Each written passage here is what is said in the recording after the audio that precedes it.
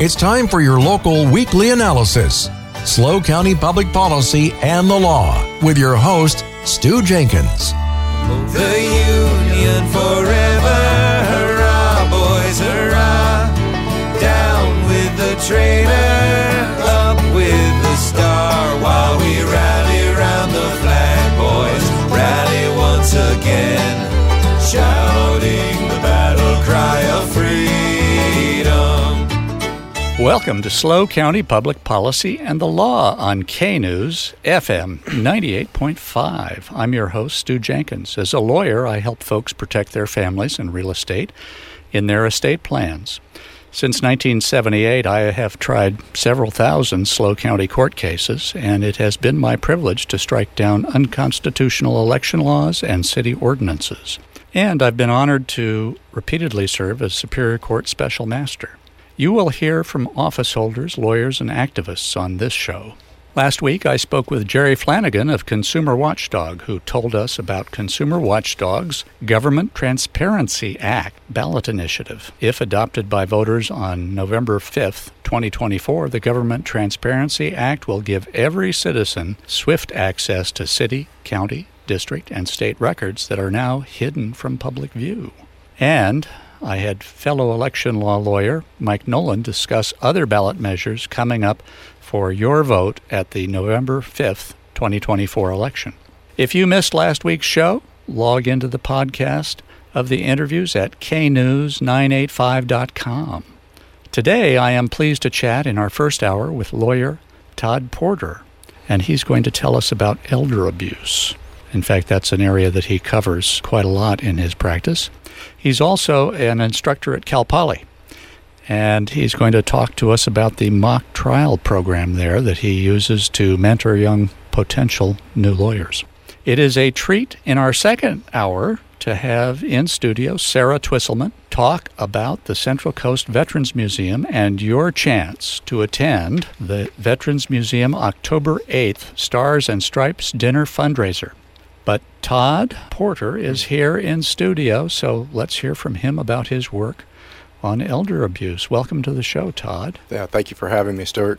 Well, now, I like our listeners to know a little bit about our guests, and of course, you have a law office in Morro Bay, which you've had that for a long time out there, haven't you? I've been practicing since 1991 in San Luis Obispo County, and I've been in Morro Bay since 2008. Okay. Where did you go to school? Went to as an undergraduate at Cal Poly, and then went on to law school at the University of the Pacific McGeorge School of Law in Sacramento. Ah, that's a tough school, folks. They grade on a curve. And did you first come to San Luis Obispo out of law school, or did you roust around other places for a little bit? I took a very short detour in Fresno, California, at a law firm called Baker, Manick & Jensen, which I now refer to as Baker, Manick & Depression, to joke. But it was only depressing because I was from the coast and wanted to get back to the coast. So I quickly took a pay cut and came back to the Central Coast and raised my family here, which is, I think, a good choice for me. Very good choice. Very good choice. And, well, tell us a little bit about elder abuse law and how you got into it, and what's the difference between that and some other areas of law, civil law. So that I got thrown into a case some time ago in 2012, 2013, dealing with the abuse of a dependent adult. And the legislature has passed a statute called Elder Abuse Dependent Adult Civil Protection Act, or ADAPCA, as lawyers who practice in the area. And that the state of California, through the legislature, has determined that they are going to protect certain classes of persons. So I litigated this case to a jury verdict along with James Murphy, and we obtained a $7.4 million verdict on behalf of the parents of a dependent adult who was killed through the abuse of a caregiver.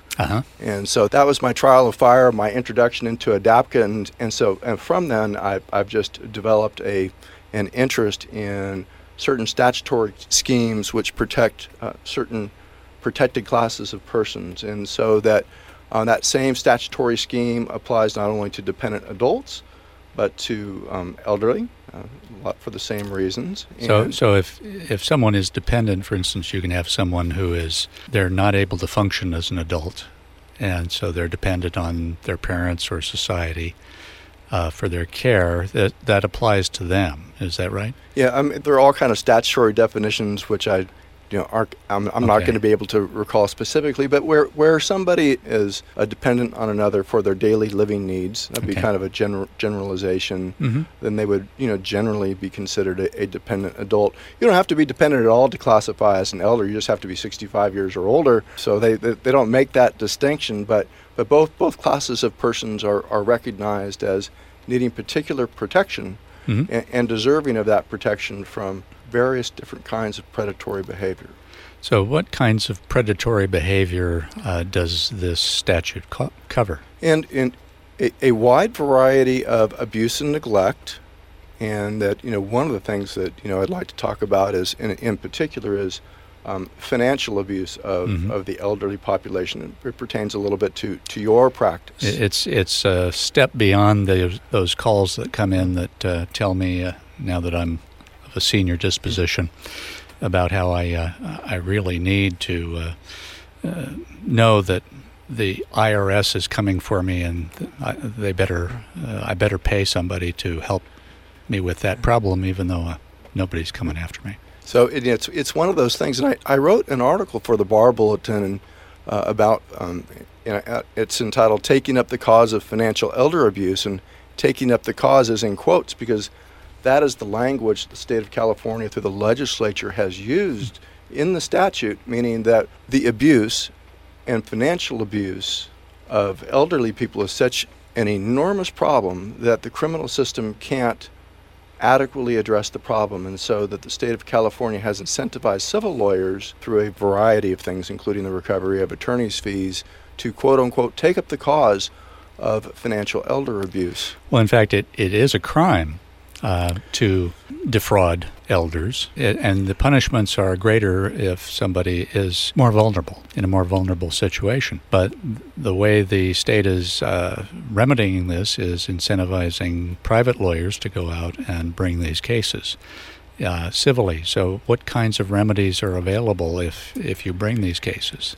It's often referred to as enhanced remedies, and just before we get into the enhanced remedies, that because you're talking about the abuse of somebody who is dependent, whether a dependent adult or an elder, that it requires a higher standard of proof. Generally that we in civil law are operating off a preponderance of the evidence standard, or meaning more likely than not.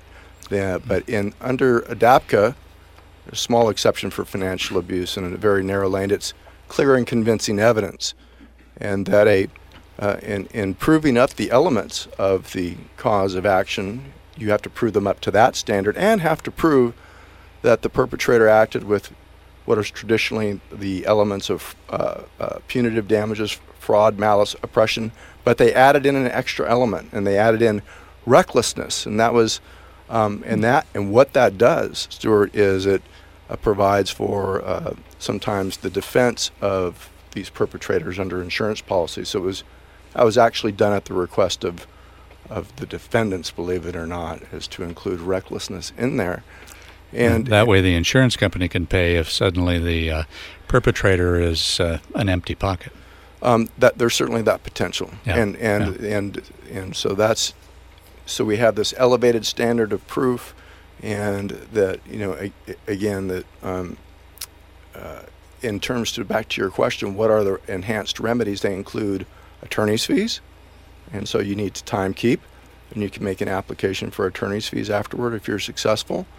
Interestingly enough, where you're dealing with somebody, an elder or dependent adult who has died, there is survival action damages, meaning you can recover for pain and suffering up to a statutory amount, which is different than other statutes. And what's the statutory amount limit, the cap? $250,000 last time I looked. Okay. Yeah. So it's a lot like medical malpractice in that regard. It is, but it's in addition to everything else. Yeah. And so it's so you get actual damages to be provided by the perpetrator. For instance, and when we were dealing with the death of a dependent adult, it was a wrongful death case brought on behalf of the parents of the dependent adult. Uh-huh. So they were entitled to all the damages. that would be in a wrongful death case. Right. Okay. And in addition to that, damages for the pain and suffering of their decedent child, and it was then, and there was a number attached to that, and then reduced post-trial by the judge to $250,000. And in addition to that, attorney's fees and costs. I mean, costs are not unusual, but attorney's fees are different. Can be significant because it's a lot of work to put on a case like that and investigate it and work up the witnesses. Folks, you're listening to SLO County Public Policy and the Law. We're having a good discussion with lawyer Todd Porter, whose office is in Morro Bay, and he is talking to us about elder abuse. Now, Todd, one of the things that caught my ear when we were just talking before we got into our discussions for the broadcast today is you were talking about a related statute that had to do with drug dealers.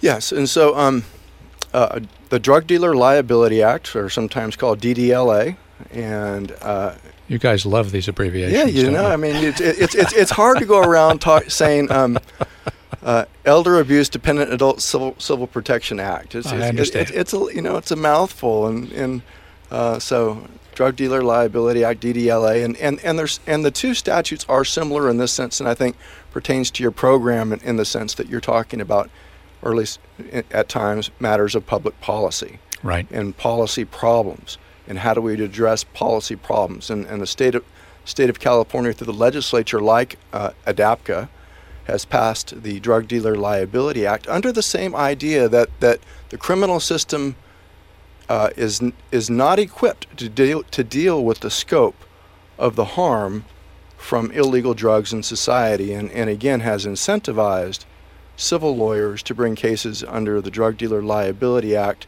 and under both statutes has provided for not only enhanced remedies but enhanced standing, meaning that the kinds of people or the types of people or entities that can bring an action under the DDLA, for instance, I mean, it's a little bit bizarre to me, is that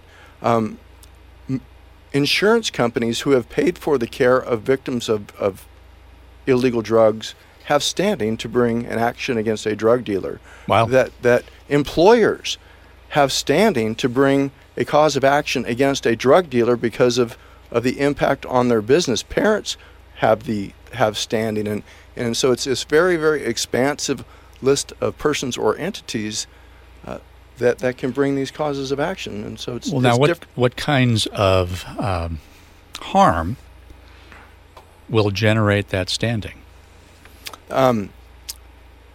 Death would be probably at the top of the list. Sure. But in addition to death, maybe something that would be more common, rehabilitation costs. Okay.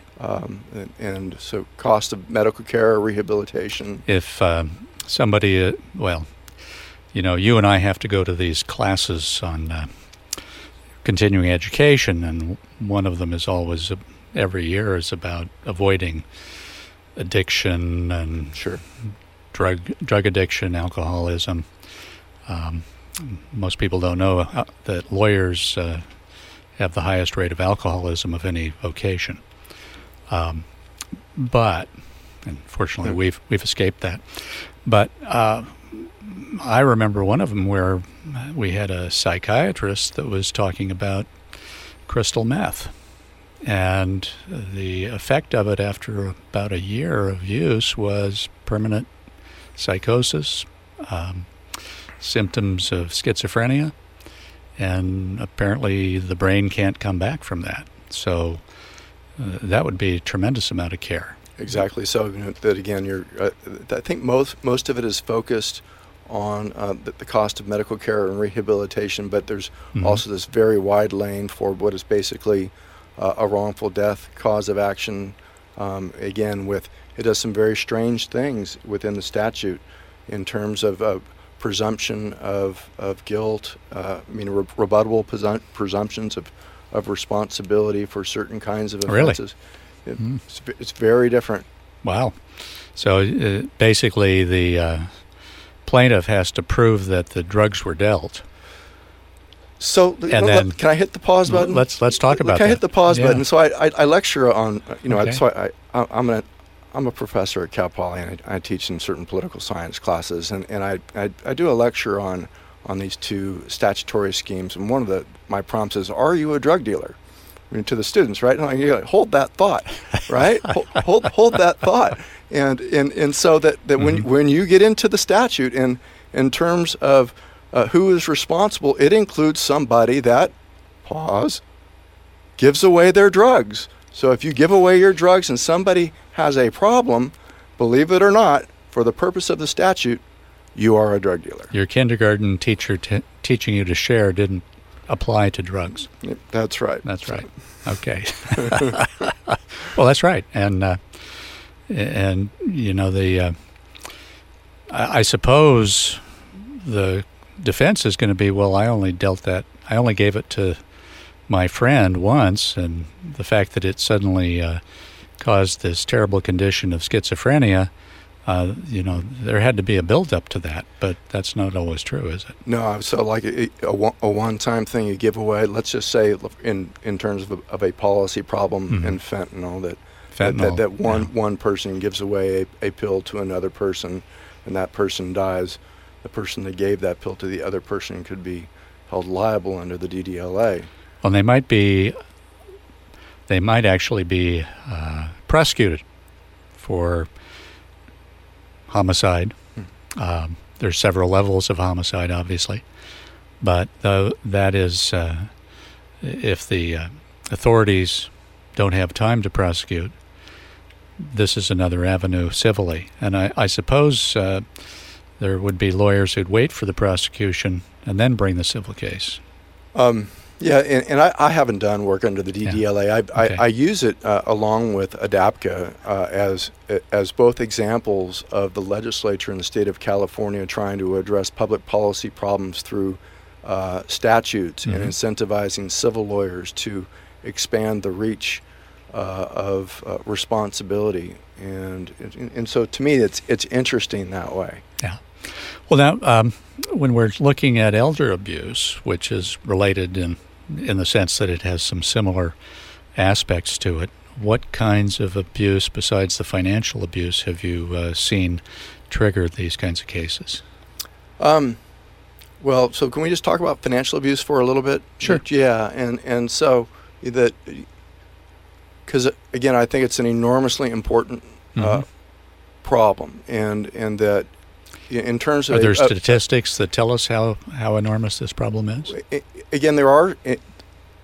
So one of the drivers as a public policy problem is the expansion of the elderly population, meaning we are an aging population. Not only, so the numbers are eye-popping, not only in terms of millions of persons, but in terms of percentages. So let me just hit you with a couple numbers. So if you just were to deal with the age group of 65 and older in 1960, that would have been 9.2% of the population, or 6.6 million people. And as we get to 2050, and we may see that, it would be 88 million people and almost 20% of the population. And so that the point being is that that there are so many more persons in the United States of America that are going to become more vulnerable, and it's happening right now. And so that's one aspect of it. And then in terms of how I've kind of divided up the kinds of financial harm, and just in my own mind and in my article, is one, you sort of dealing with contracts, commercial contracts, where certain business entities will target elderly persons with home improvement contracts, reverse mortgages, various different things that are very targeted and that are kind of nefarious in the way that they are marketed. And then you get into, leave the hardest for last. You're dealing with what I would say are clearly persons outside the family and outside the circle of trust, which will target elderly people and steal money from them in various different transactions. Sometimes they're hired care providers. Sometimes they're just someone who starts to befriend the elderly person. And so let's just hit the pause button there. I'll give you one example of that. And in terms of there was a case that I did some time ago. I'm not going to mention names or anything like that, but it was a woman in her 90s who had dementia, and that a neighbor realtor had befriended her, and this woman didn't have any close family, and that he found a very creative way to steal from her. So she had a home that was paid for, that was worth over $1 million, and he sold it to himself for half of market value. All right, and it gets better. I'm waiting. I'm on pins and needles here. Right, and this is back, and so at the time of this, interest rates are what they are today. So so no money down loan, 2%, which was about 5 or 6 points under market, and this is the kicker. What do you think the term of the loan was, Stuart? I would imagine it was a century. So wow, you get an A plus. It was 84 years. It was 84 years, and he amortized it out, so it came out to $1,500 a month. Oh my! And so that was an example of somebody being creative, and of course that was unwound. And so that would be one example. And then, of course, sometimes people do, they just steal things, right? They'll transfer property, take over bank accounts, those kinds of things. Get the car put in their name. Right. Well, we're coming up pretty soon on a hard break here. We're going to have news, folks, coming up. Folks, you're listening to Todd Porter here on SLO County Public Policy and the Law. And we're talking about elder abuse. And right after the news, we're going to keep talking about elder abuse. We are going to get a little bit into the Cal Poly mock trial program. But if you'd like to hear this program, you can hear it as a podcast worldwide at knews985.com. We stream live at knews985.com, and we'll be back right after this news break.